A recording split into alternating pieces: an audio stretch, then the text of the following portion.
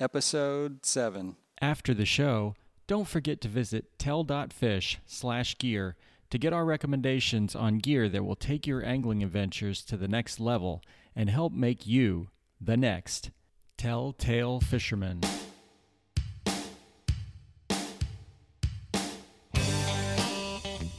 Welcome to the Telltale Fisherman podcast, where avid anglers share the story of their best fishing day ever to inspire yours. Now it's time for another epic adventure. So here's your host, John Woodson. Okay, welcome to the show. Today's guest is Don Enoch. Don, welcome. Thanks, I appreciate it. Good to be here. Well, it's great to have you here. And Don is a good friend of mine from church, but even more importantly, he's my newest bass fishing buddy. So we've got to go out a few times here. We met a couple months ago and enjoying fishing with you a lot so far. Absolutely. Thanks, John. I don't have a boat, so it's always good to have a friend that fishes and has a boat. Yeah, that's the one thing that's better than owning a boat is to know somebody who owns one, right? I agree. Yeah, I've heard that. I'm just too dumb to take that to not be the one with the boat. Oh, so well, just tell us a little bit about yourself. What you do during the week when you'd rather be out fishing. Yeah, boy. So most of my career has been spent in sales. The last 6 years, I've worked for a company by the name of Philips Healthcare, and I'm in marketing. So I go to an office, 5 days a week, and I spend all day in the office thinking of ways to get people to buy stuff that we build. However, one of the really interesting parts of my job is the office is on the same property as a small pond.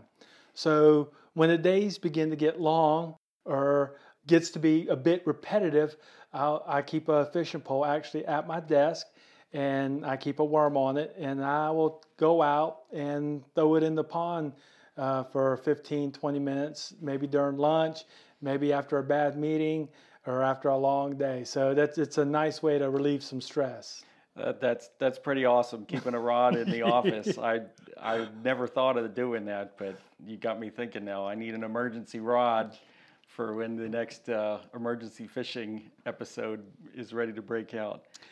Well, if you ever visit me, you're always welcome to use my rod. I tell anyone that comes visit our office that if they get a hankering to go fishing, the rod's right there, the pond's out there, just go at it, and then you'll feel much better. Just leave another worm if you use up the old one, right? Yeah, Bring that's some right. spare worms. Cool. So how'd you get how'd you get bit by the fishing bug? When'd you get started? Wow, so that's a great question. So interestingly enough, the men in my family, like my father, my grandfather, and my uncles, none of them were fishermen. They were not outdoorsmen at all. But I grew up in a lower kind of blue-collar type neighborhood, and I had several friends that fished.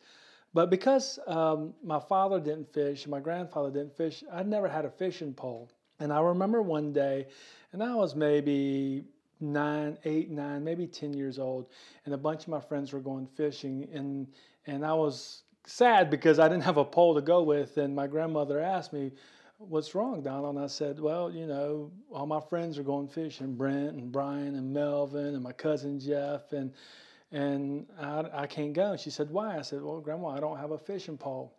And she goes, "Well, I got a fishing pole you can use." And I thought that was kind of funny. I was like, "Yeah, sure, right, Grandma." And lo and behold, she went into her closet and came back out with a Zebco 33, which was my first fishing pole at the age of 9. So we had a reservoir down the street from us. It was on like city land, and it had bass and catfish and everything else. And back in those days, I didn't know anything about fishing. All we knew is you put a hook on there, a bobber, you dug up some worms, threw it on there, and you caught whatever you caught. One day it may be bass, next it might be a catfish, might be a brim. Or whatever, bluegill, you just never knew. But that's how I started fishing, and I just fell in love with it and have been fishing ever since. Yeah, the old Zebco 33. That was the standard. I had several of those and caught lots of fish on them. Oh yeah, They did the trick.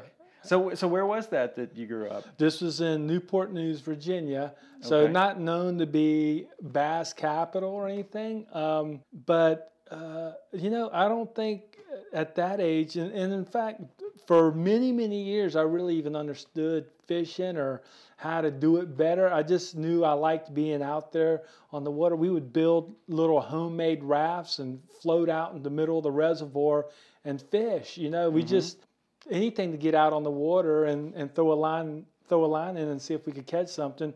And even back then, we didn't really keep them. We just kind of catch and release because we were barely old enough to know how to fish. We certainly weren't old enough to know how to clean them or anything like that. So we would just catch them and throw them back. And I remember we would play hooky sometimes and have fishing contests to see how many fish we could catch, at least until we got caught playing hooky.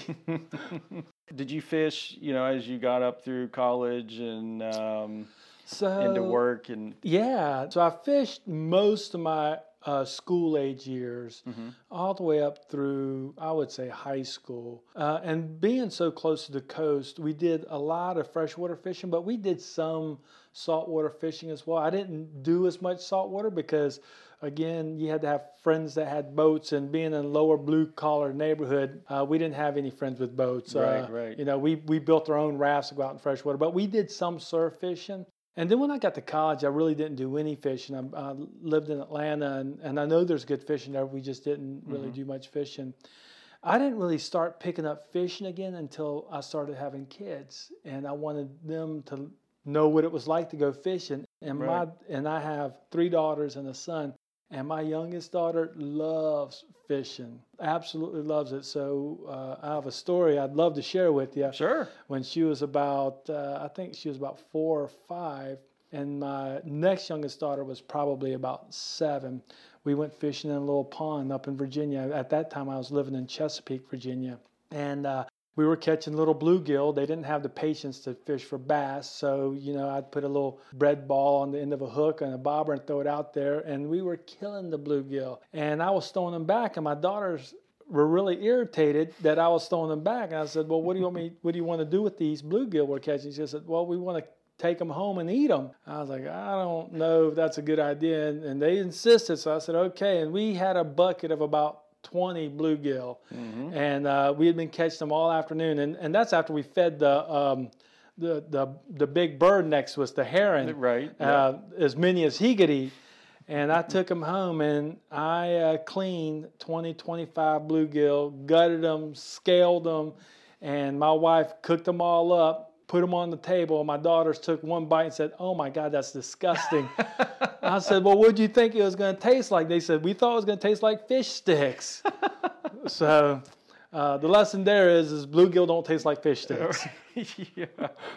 And when your daughters say, "Bring home a bucket of fish," tell them, "Well, you got to clean it." Yeah. Next time you clean them if you want to eat them. Right. So what kind of fishing do you do now mostly? So living in Florida, I love bass fishing. I don't know that I have found a lake that does not have bass in it. I mean, you can drive down the road, and I usually keep a pole in my Jeep with me wherever I go, because you just never know when you're going to find that little fishing hole. So bass fishing primarily, but I really like doing flats fishing. So I'll go out to Mosquito Lagoon, Indian River area, and I'll go out there on my paddleboard or on my kayak and fish for reds or black drum or speckled trout, whatever I can catch. Lately, it seems like I've been catching a lot of catfish, which isn't all that fun. Not so good. No. Not so good, but I do enjoy it. I just don't do it as often because it's a little bit further, and it's not quite as convenient as calling my buddy up, John, and saying, "Hey, are you going fishing today?" Yeah, right. We're going to take a quick break, and then we'll be right back to our story with Don Enoch. As avid anglers, our mission is always fishing, but at the Telltale Fisherman, our mission is to find the most epic fishing stories from around the world, and to do that, we need your help. When you share us on social media, that's like casting a line in a new pond, lake, or ocean where the next trophy fishing story awaits. Go to tell.fish, click one of our social media icons, and help cast the net for our next inductee to the Telltale Hall of Fame. And now back to our story with Don Enoch. And the story you're going to tell us today is actually a flats fishing paddleboard story, correct? Yeah, it is. Actually, I started flats fishing not in Florida. I started in South Carolina. Oh. And that's where I got the bug to fish for reds. So I don't remember how long ago it was. It was many years ago. I have a friend of mine that had a vacation home on Harbor Island, South Carolina, which is north of Hilton Head, but just south of Beaufort, South Carolina. And unless you really know that area, it's South Carolina lowlands. It's real marshy. But this area was right just south of Edisto Beach. So when the tide changes there, you can go from having the ocean right up to the beach right in front of your house. And when the tide's out, you can have just channels all over the place that fill up with redfish. So how big of a tide swing is it? 3-4 feet, do you think? Or? It's not so much that it's a big swing, but that it's so low there and so flat that you can have a foot or two of tide change and it'll clear out a mile of water because it's so shallow. Oh, right? Wow. So it's shallow with a lot of deep trenches. So when the tide goes out, all that shallow flat becomes ground and land. And it's all bulrush, that grass. And when it comes up, it fills in and looks like ocean, but it may only be a foot or two deep. Right. So it looks like it swings a lot. It's not so much it swings a lot, it's just so shallow and so flat there. The water moves in very far. So is it hard to find the fish when it's all flooded, but then it gets easier once the tide goes out, or? So I found that the fish are easiest to find and catch during the tide transitions versus the slack tide, right? Right. So when the tide's coming in hard or going out hard, that's when they seem to be easiest to find. During the slack tide, they don't seem to be as active. Yeah. In this area of South Carolina where I was. Right. So we, like I said, I don't remember what year it was, but I would say it's been 5-6 years ago, probably. I was in South Carolina with a friend of mine. His name is Jack Graham, and we were there with our families, and we were there for a week. And really, I took my paddle boards because I wanted to go surfing, but evidently the surfing's not real good in this area. But what I found out quickly is the fishing is very good. And my buddy had said, we should go fishing for spot-tailed bass. I said, for what? Spot-tailed bass. I was like, well, what's that? And he said, redfish. I said, oh, redfish. So in South Carolina, they call them spot-tailed bass. I had not heard that before. That's what they call them, spot-tailed bass. Oh. They call them red drum, redfish. Down here, we always call them redfish. Right. But up there, they call them spot-tailed bass. Huh. I said, oh, so I had a couple of not really light bass poles, kind of medium heavy saltwater rigs. And I'd put basically just a drop rig with a weight on the bottom and a hook coming off, a hook or two coming off the side of it. I didn't want to go look and buy any bait, so we had a cast net. And I love cast net fishing anyways, and mullet were everywhere. So every day I'd go out and cast net for mullet, and I would just fish off the bank. And but I noticed that you could see the reds tailing up in the bulrush, but it wasn't easy to get to them without a boat. Well, I had my paddleboard. So I got my paddleboard out, and I'd never really been paddleboard fishing. So this is my first try. Oh, really? Yeah. Okay. And this was a pretty kind of epic scenery, right? I mean, if you think about South Carolina and just the coastlands down there, it's really beautiful. And this part is not commercial at all. So it's homes and houses. There's no commercial hotels or buildings down there. So it's a really picturesque area. And after I'd been fishing a day or two, I got this brilliant idea, like I should do this off my paddleboard, because then I could paddle up into the bulrush when the tide is in or coming in or coming out. and fish up in the bulrush where I couldn't get to from the land. So I rigged up a pole, went out on my paddleboard, and I didn't have anything out there with me. I had no tackle, I had no pliers, nothing. It was just me, a pole, and my paddle. I obviously had not thought this through very carefully. So I did have a little bucket that had mullet in it because I knew I needed bait. And I went out there, and it was a beautiful day, as I recall. It was a little bit overcasty. I think it was maybe 4 or 5 in the afternoon, and the tide was coming in.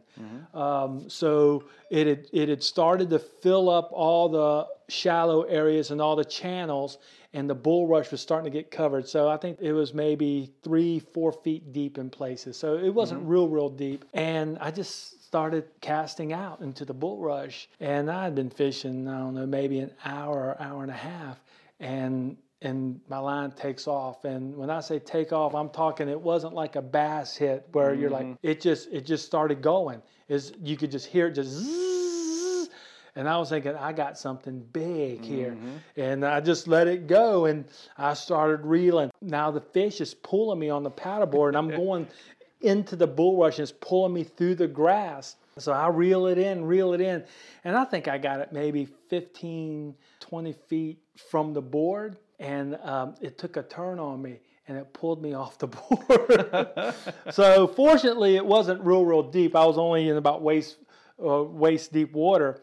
So I held on to my pole, grabbed my board, jumped back on, and reeled him in, and the picture I showed you. So it was a nice 24, 25-inch redfish. It was beautiful. Now, there was no way I could have gotten him back to shore. Right. Fortunately, my buddy was out there in a kayak watching me, and he paddled up, so we were able to take the redfish off and stick it in the kayak, and he literally just stuck it in the kayak between his legs and paddled back, because we did eat that fish. Yeah. And it was good. And that one was good, I bet. Oh, it was so wonderful. We had fish tacos that night. Better than bluegill, huh? Better than bluegill, much better than bluegill. In fact, my daughter ate that one, and she also thought it was better than bluegill. Awesome.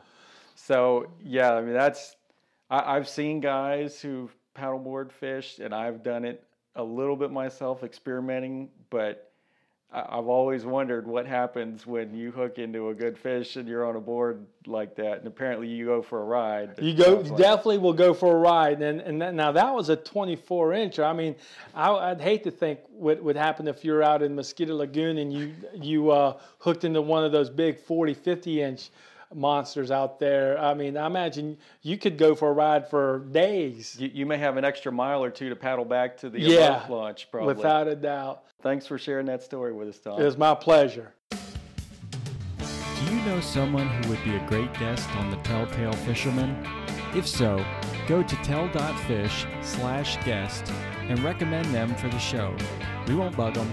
We'll just give them the chance to share the story of their lifetime and become a fishing legend.